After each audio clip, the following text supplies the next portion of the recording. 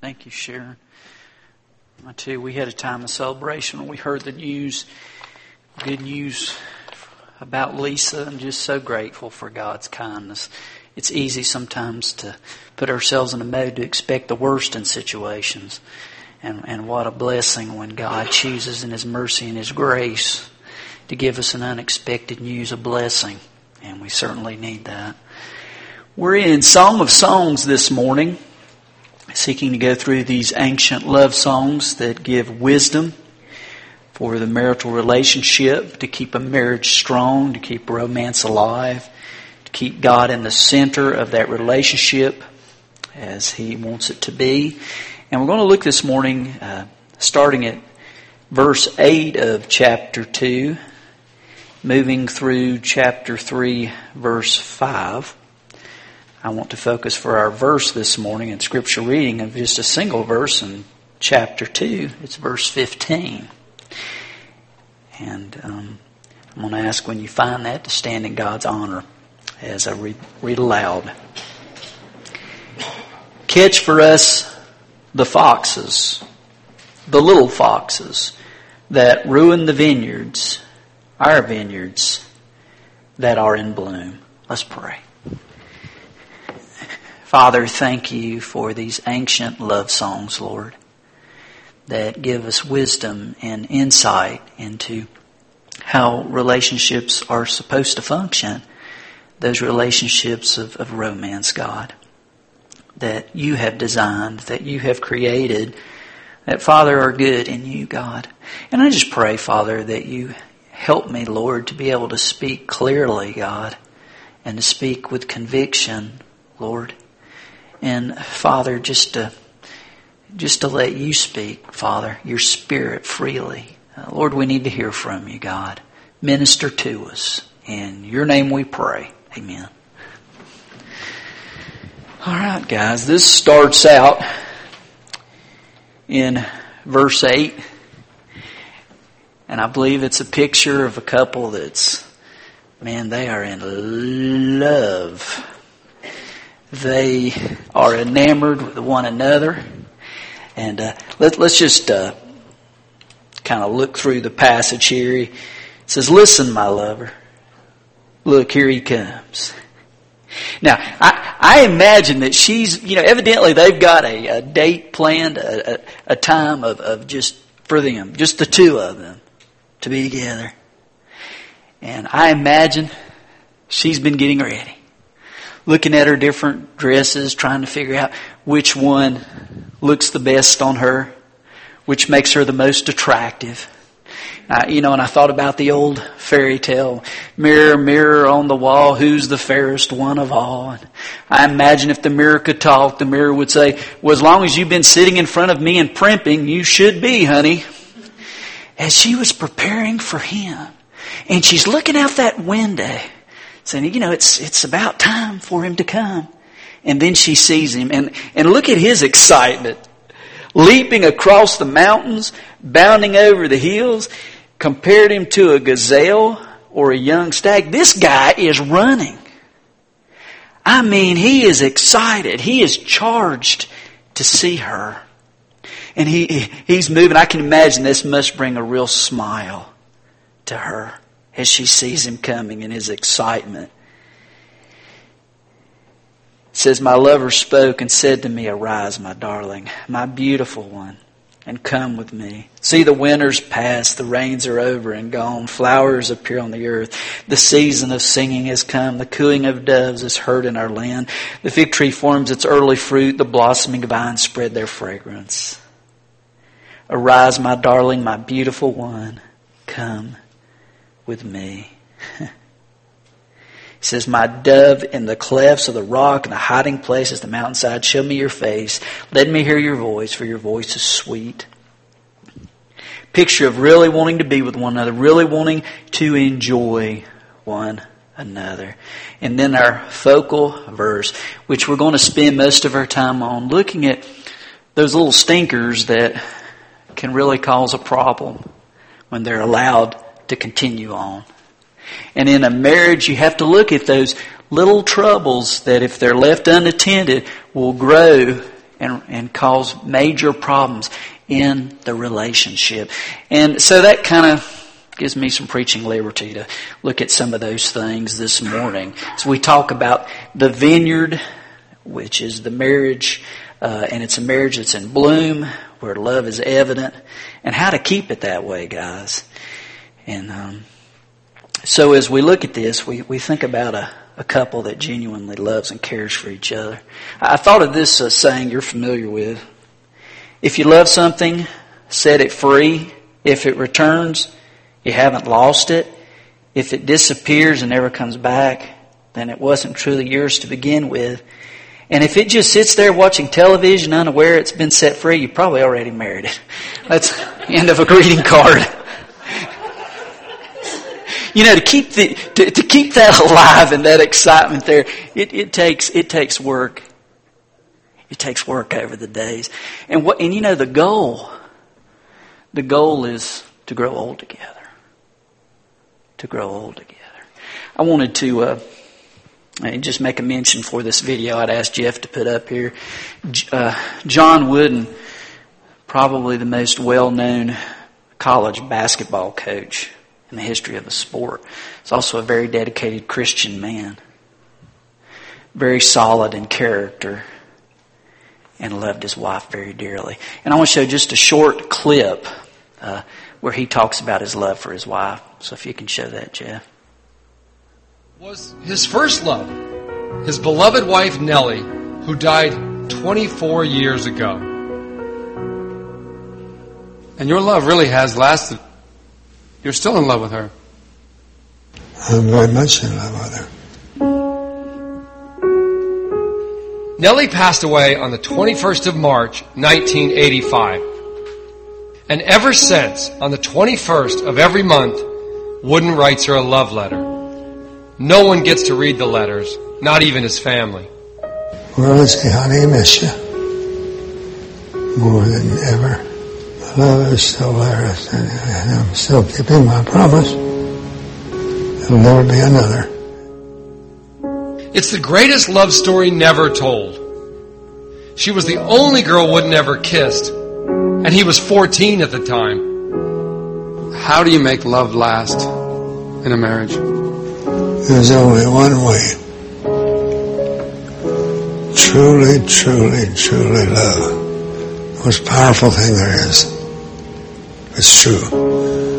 If it's true, it must be true. Loyalty is so important to you.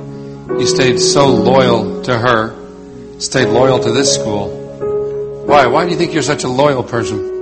Dad, more than anything else, believed in loyalty as being one of the most important things. I've said so much and spoken so much that the most important word in our language is love. Second is balance, keeping things in perspective. Still teaching at 99, the great man is finally starting to fade. He can't get out of his wheelchair anymore. He has somebody with him 24/7. But he still has the kind of vision that can see around corners. Are you afraid to die? No, I'm not afraid to die. How come? Why should I be afraid? That's the most wonderful thing that'll ever happen. It really is. Yeah, absolutely. I'm not afraid to die. Once I was afraid of dying.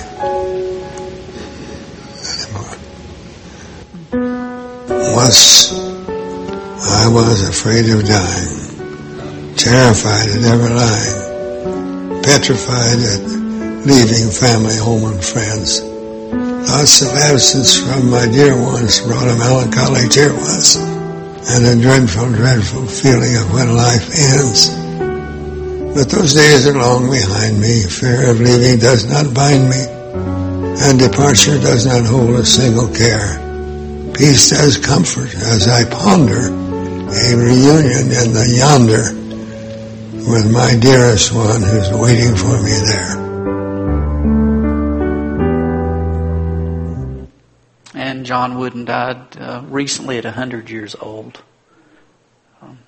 This is part of that celebration, looking back on that that I saw earlier. So how does this happen? How does this kind of love blossom? Well, we want to look at that this morning as we look at our text. And turn with me, verse 16 of chapter 2. There's a key verse here.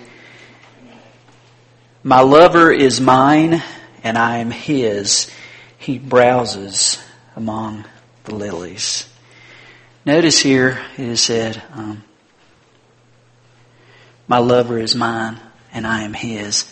There is mutual belonging. There's mutual giving. There's not a giver and a taker. There are two people who give. There are two people who love one another, who are willing to look to the needs of the other. And that's a biblical relationship. Anything else is abuse. That is God's call. The idea of the husband who says that my wife is mine, she is like property. She needs to listen to me, submit to me, and I'm the head of the home.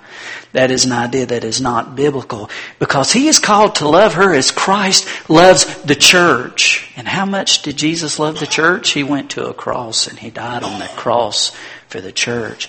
It's to be a kind of love that really looks and sees her need and is sensitive to her and reaches out to her.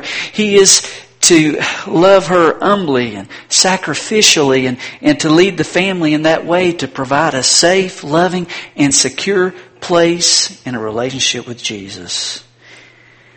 Anything else is not of God. That's His heart. For the relationship to be mutual, to be sharing, for two people to give to one another. 1978 was the first time my husband was prosecuted for taking sexual advantage of his wife, for against her will placing himself on her. And it was at that time there was a case, before then it was just, she was just considered to be property. She was just considered to be in that relationship, and she just had to endure that before this time. After that case, they did a study of 900 wives and discovered that 14% of those in that poll said that they too had been abused by their husbands. And that statistically, it was shown that a wife was twice as likely to be assaulted by her husband as by a stranger.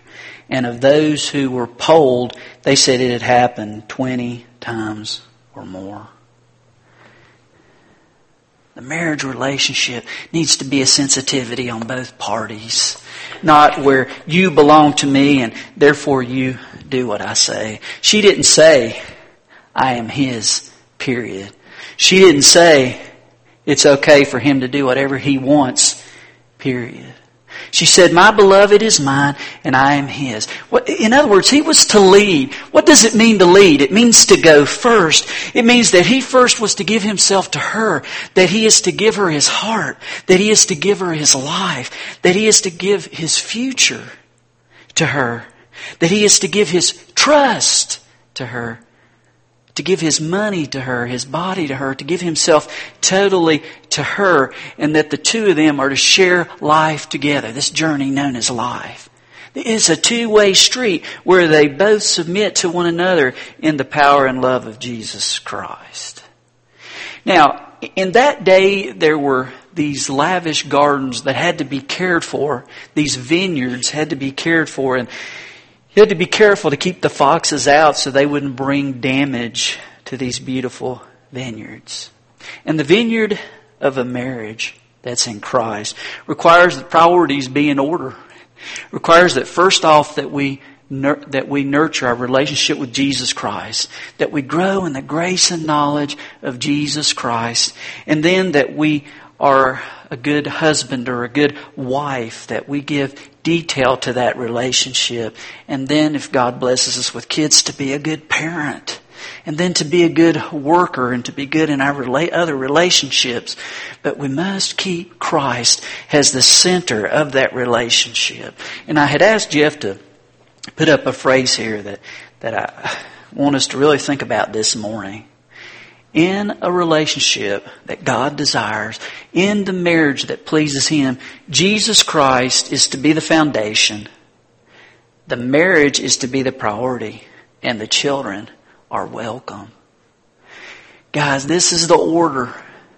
For a relationship to be all that it's meant to be, we can't really know anything about God's unconditional love and sacrifice until He enters our hearts and until He reveals to us what love's really about. Till He begins to change us and transform us and to help us to be able to get past ourselves, because we're naturally selfish. And we naturally want to be the one who is served instead of being a servant. Jesus Christ is to be the foundation. He needs to enter my life. He needs to change me and to give me hope and to make me a new person and to allow me to see the forgiveness that He makes available. That has to be the foundation. And then the marriage needs to be the priority.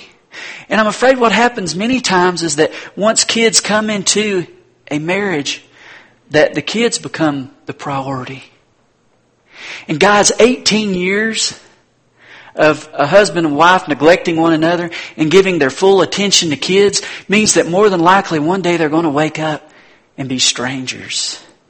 When those children move out of the home, and it's so easy to be so busy. I mean, nowadays between sports and music and all these other opportunities for kids to be involved, you can run yourself ragged all over the place with your kids and miss your time with one another. And to get that priority, and it becomes in trouble, and many marriages break up when the kids leave the home. So the marriage is to be the priority, and the children need to be welcome there. They need to know they're loved. They need to know they matter. They need to know that they're a gift from God.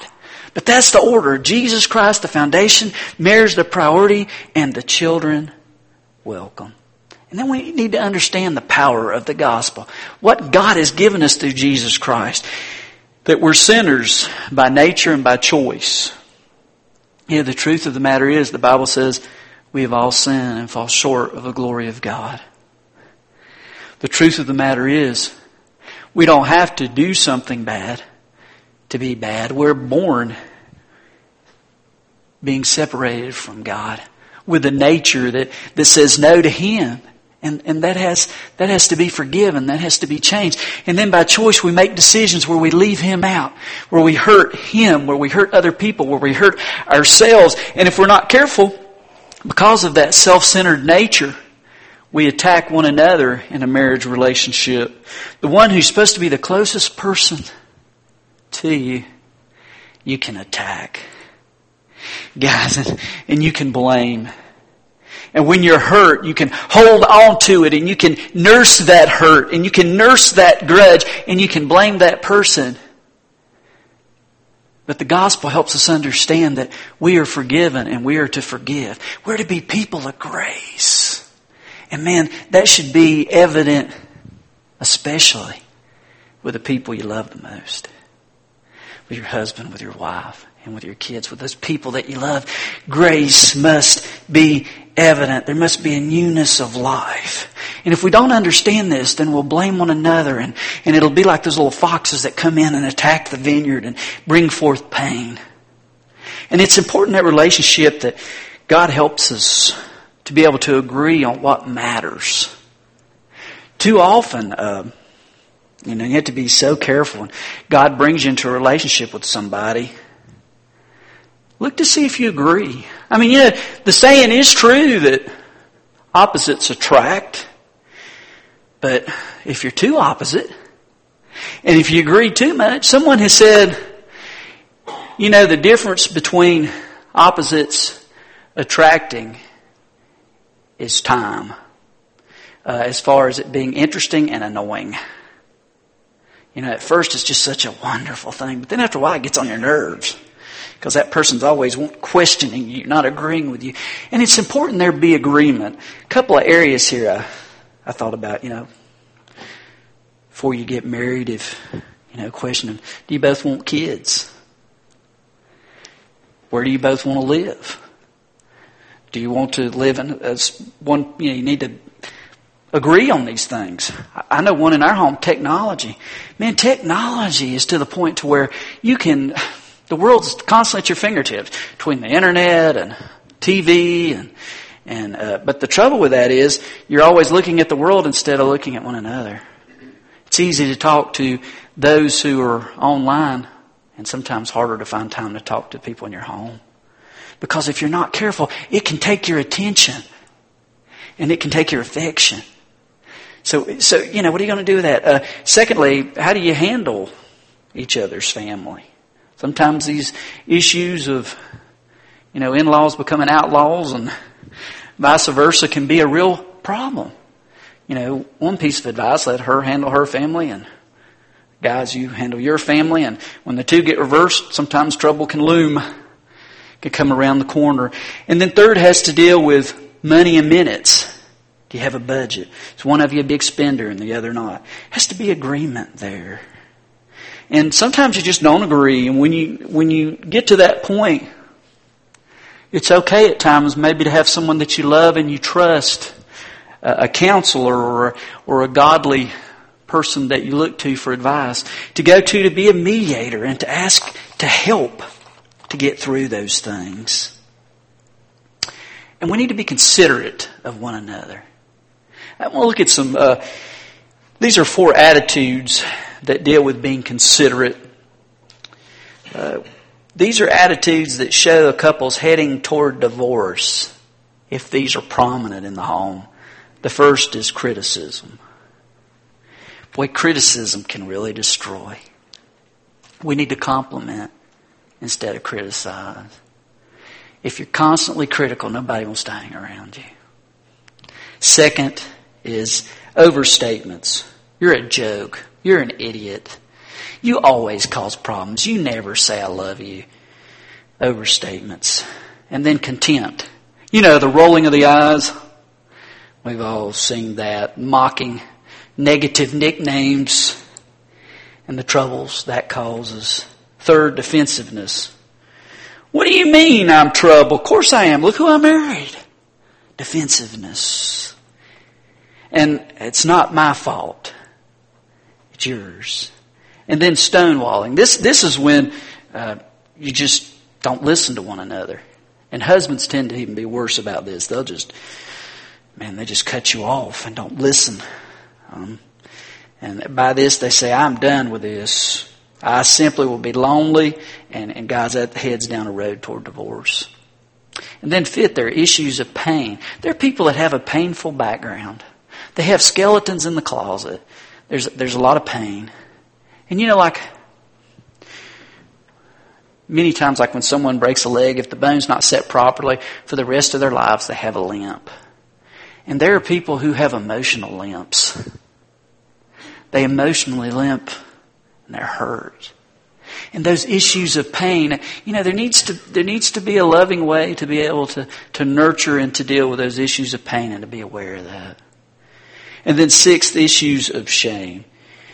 Maybe there's something shameful that's happened in the past and your loved one would be terrified to know, afraid that you would desert him or her, that you would not receive them. It's something to bring before the Lord. God, what's the best area there? Help me to grow in that. These are issues. Now, second, not only are these issues of the vineyard, I want you to see in chapter 3 her deepest fear. Starting in chapter 3, it says, all night long on my bed I looked for the one my heart loves. I looked for him, but did not find him. I'll get up now and go about the city.